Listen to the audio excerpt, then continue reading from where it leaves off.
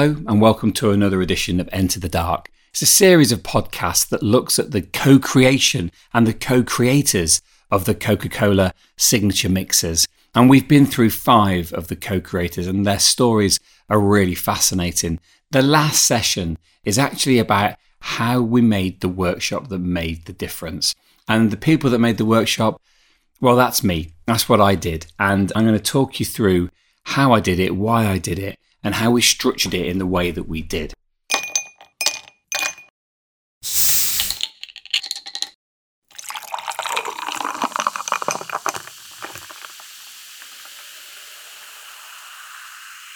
Now, my name's Mark and I run a company called Ape. We work with businesses on sustainability, on innovation and on, change. And we've been doing this for a long time. I've been working for 30 years. I'm old. Initially, when I was working solely in sustainability, it's before sustainability was cool. So I was the only one doing that. And as time has come on, lots and lots of people have joined that sector. And I've changed what I do a little bit. And I work on a really broad area now where I help people reimagine a new future. Creativity is imagining a world that isn't here yet. So that's what I do. And I tend to favor using co-creation workshops. I'll explain a bit about those as we go. So the brief I got for this one was, how do we take the world's best mixer and make it better? And so you immediately go to those people that understand flavor and you go to bartenders, and that's brilliant. That's exactly what we wanted to do. But we also wanted to look at the tangential worlds. We wanted to look at those worlds that are just slightly to one side of bartending. So the first thing that I did was I kind of immersed myself in those worlds that are not necessarily straightforward. So I went to talk to baristas. I went to talk to people who make coffee because the flavor trends that we see in coffee automatically feed through to other areas. I talked to chefs. I talked to a whole load of people in the nutritional world looking at where flavor was going. And the really interesting series of breakthroughs there. In terms of coffee, we've seen this shift away from kind of heavier, maybe slightly overly roasted, chocolatey tastes to more subtle tastes. So I could feel that there was this embracing of subtlety. And I wanted to kind of ape or to mimic that a little bit in this project.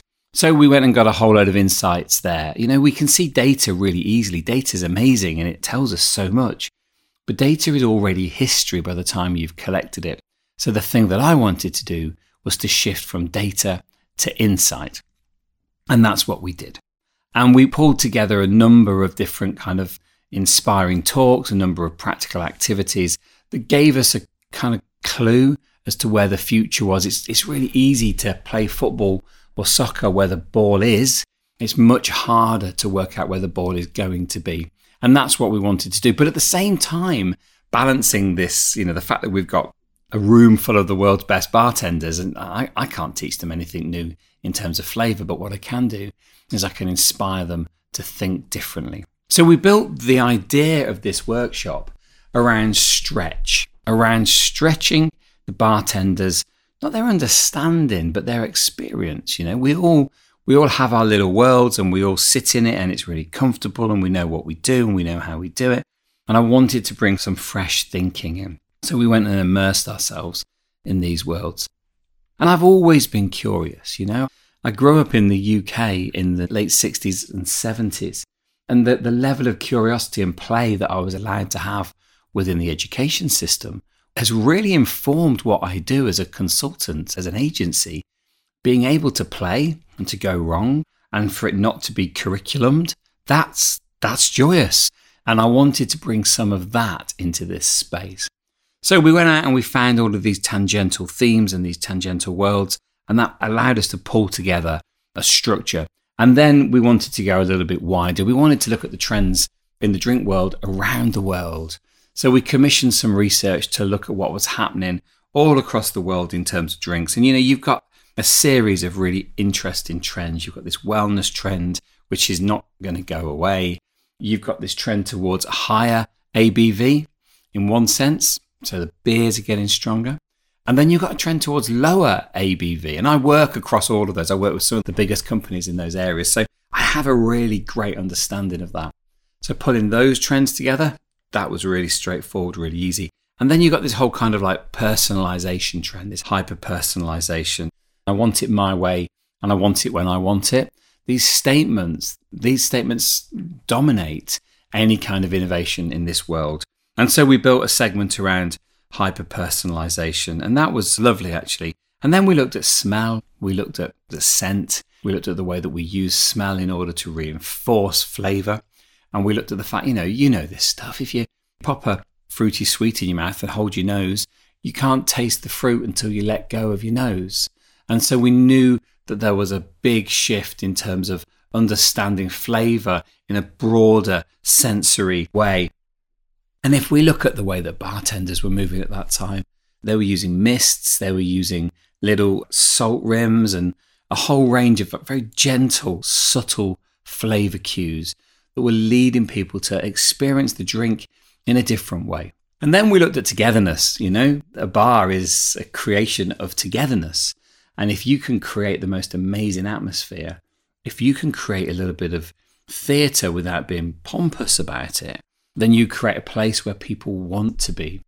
And then we looked at home. There's this massive trend towards wanting to make cocktails yourself, wanting to make drinks yourself, and to almost democratize cocktail making. That was in the back of my mind as well.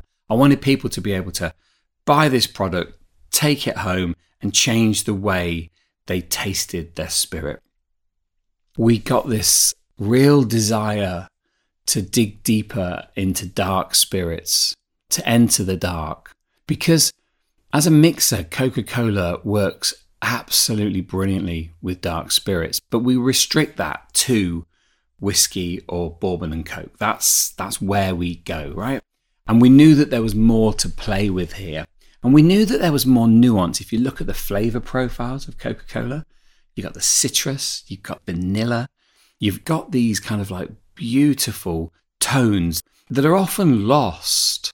And they're often lost for all the right reasons. They're often lost because it's super cold, super fizzy, or you put a lot of spirit in it. And we wanted to lift some of those tones that we knew were there, but maybe the consumer didn't.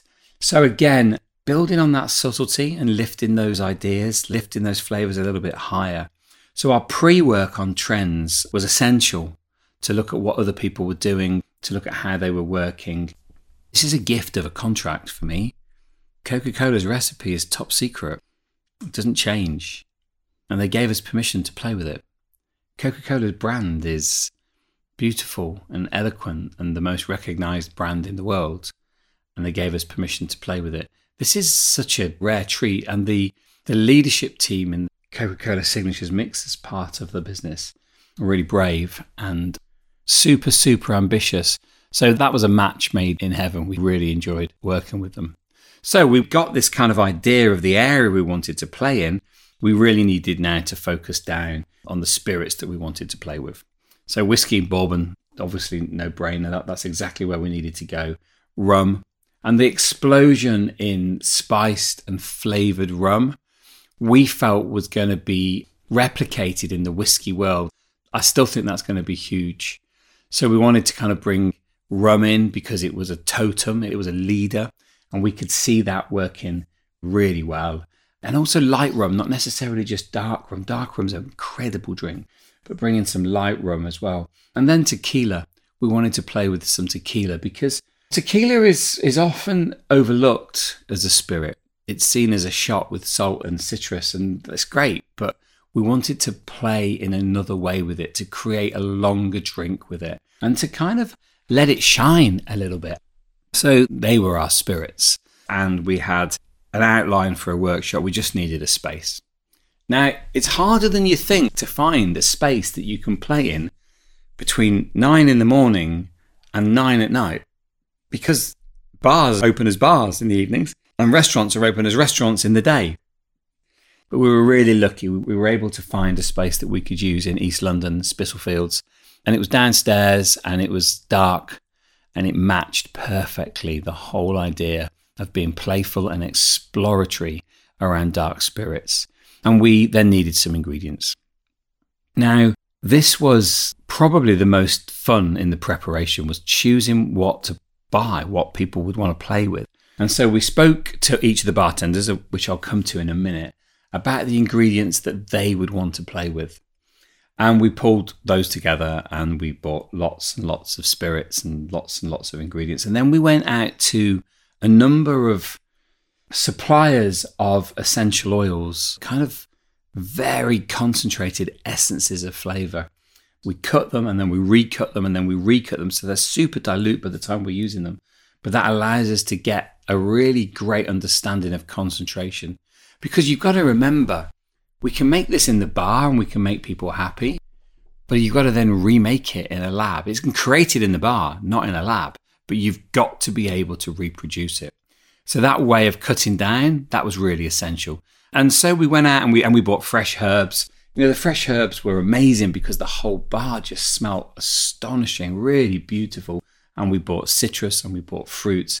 And again, we made, as you walked into this wonderland, I wanted people to walk down the stairs into that bar and be completely immersed from a sensory point of view and excited to be there and to do these amazing experiments, because that's what it was. We created a lab in a bar. We created a bar in a lab. But to create these amazing experiments and to play was just, it was a dream. You know, it's a dream contract.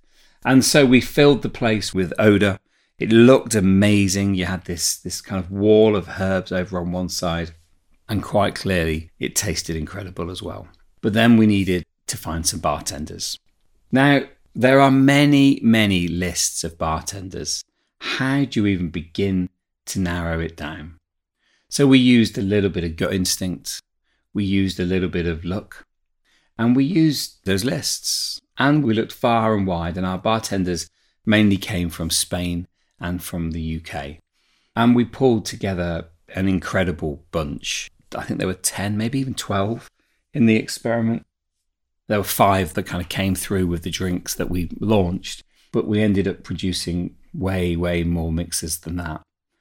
And the joy of it is I interviewed every single bartender because it wasn't just about how good they were at their job. They had to get on with everybody else and they had to work in a way that was going to be conducive to bringing out the best in everybody else. Otherwise, there's no point in bringing them together. Otherwise, I could just send them a brief and say, can you make me a mixer to do the following? The whole idea of co-creation is that the co-creation activity is greater than the sum of its parts. And by pulling people together, they fire off each other. They get a bit excited. When you add 2 ingredients together, you get a bigger result. A bit like in a cocktail, a bit like in a mixer. And that's what we wanted to do. So with the help of a couple of other people, we pulled together a list of 10 or 12 and they all agreed, came down, they got paid to play. And that is that first morning when a few of them knew each other, but not everyone knew each other. And I had to pull together a program and it needed to be really engaging. And we built fun in. You know, the most important thing I could think of is over 2 days of being in a dark cellar, playing with some of the world's best spirits, with the world's best mixer and the world's best cocktail makers. I wanted everyone to have fun because co-creation breeds fun. And when you are having fun, you begin to trust people. And when you trust people, magic happens. And that's what we were able to create. And I set up a series of different activities. So the first hour, they talked about the trends that they were seeing in their bars in their countries. And then we got people to come in and talk about trends around the world. And then we got someone to come in and talk about how they launched a vermouth and what the challenges were and how they began to pick the flavors. Vermouth's a very complex number of different ingredients and how they began to pick those flavors and profiles. And that allowed people just to relax and to get to know each other. And then we began to create.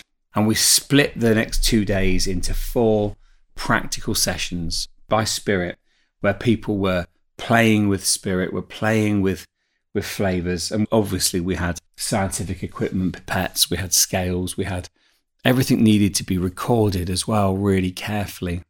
People were working in pairs.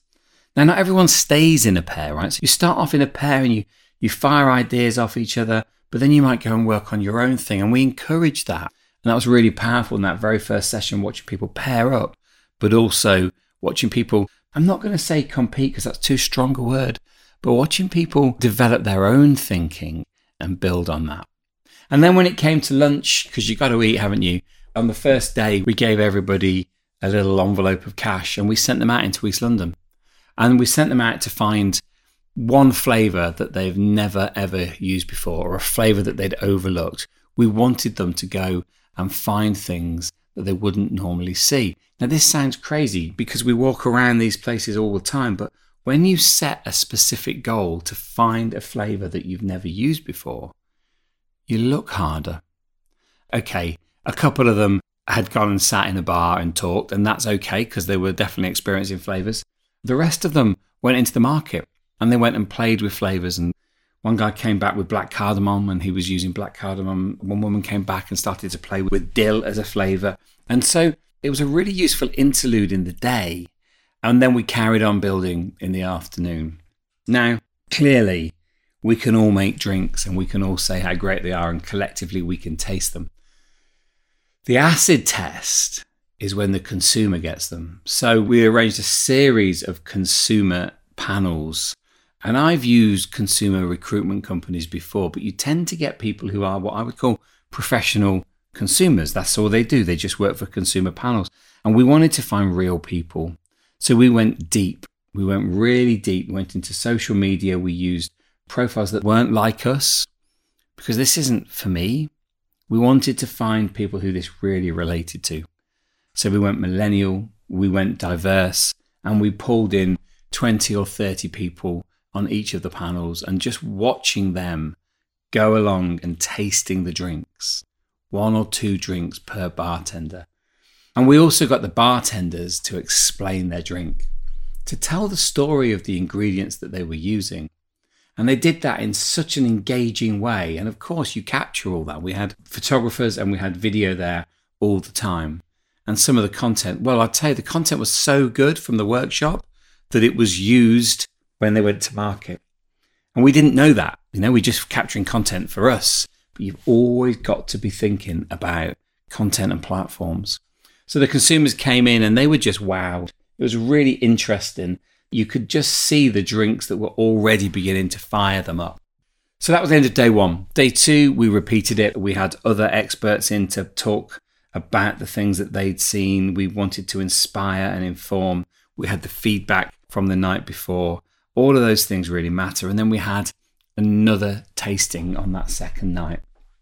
And once more, we begin to see people come alive. Flavour is a time machine. It takes us to places that we had forgotten we'd been to. It uncovers memories that we've long layered over with dust. And to watch these people taste the drinks and remind them of something from the past, and then getting them to tell those stories, there's real magic there.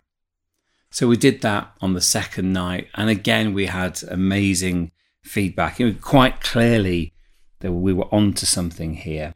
And the bravery of the Coca-Cola team and the approach of co-creation and the skills of the bartenders just came together and formed something bigger than the sum of their parts.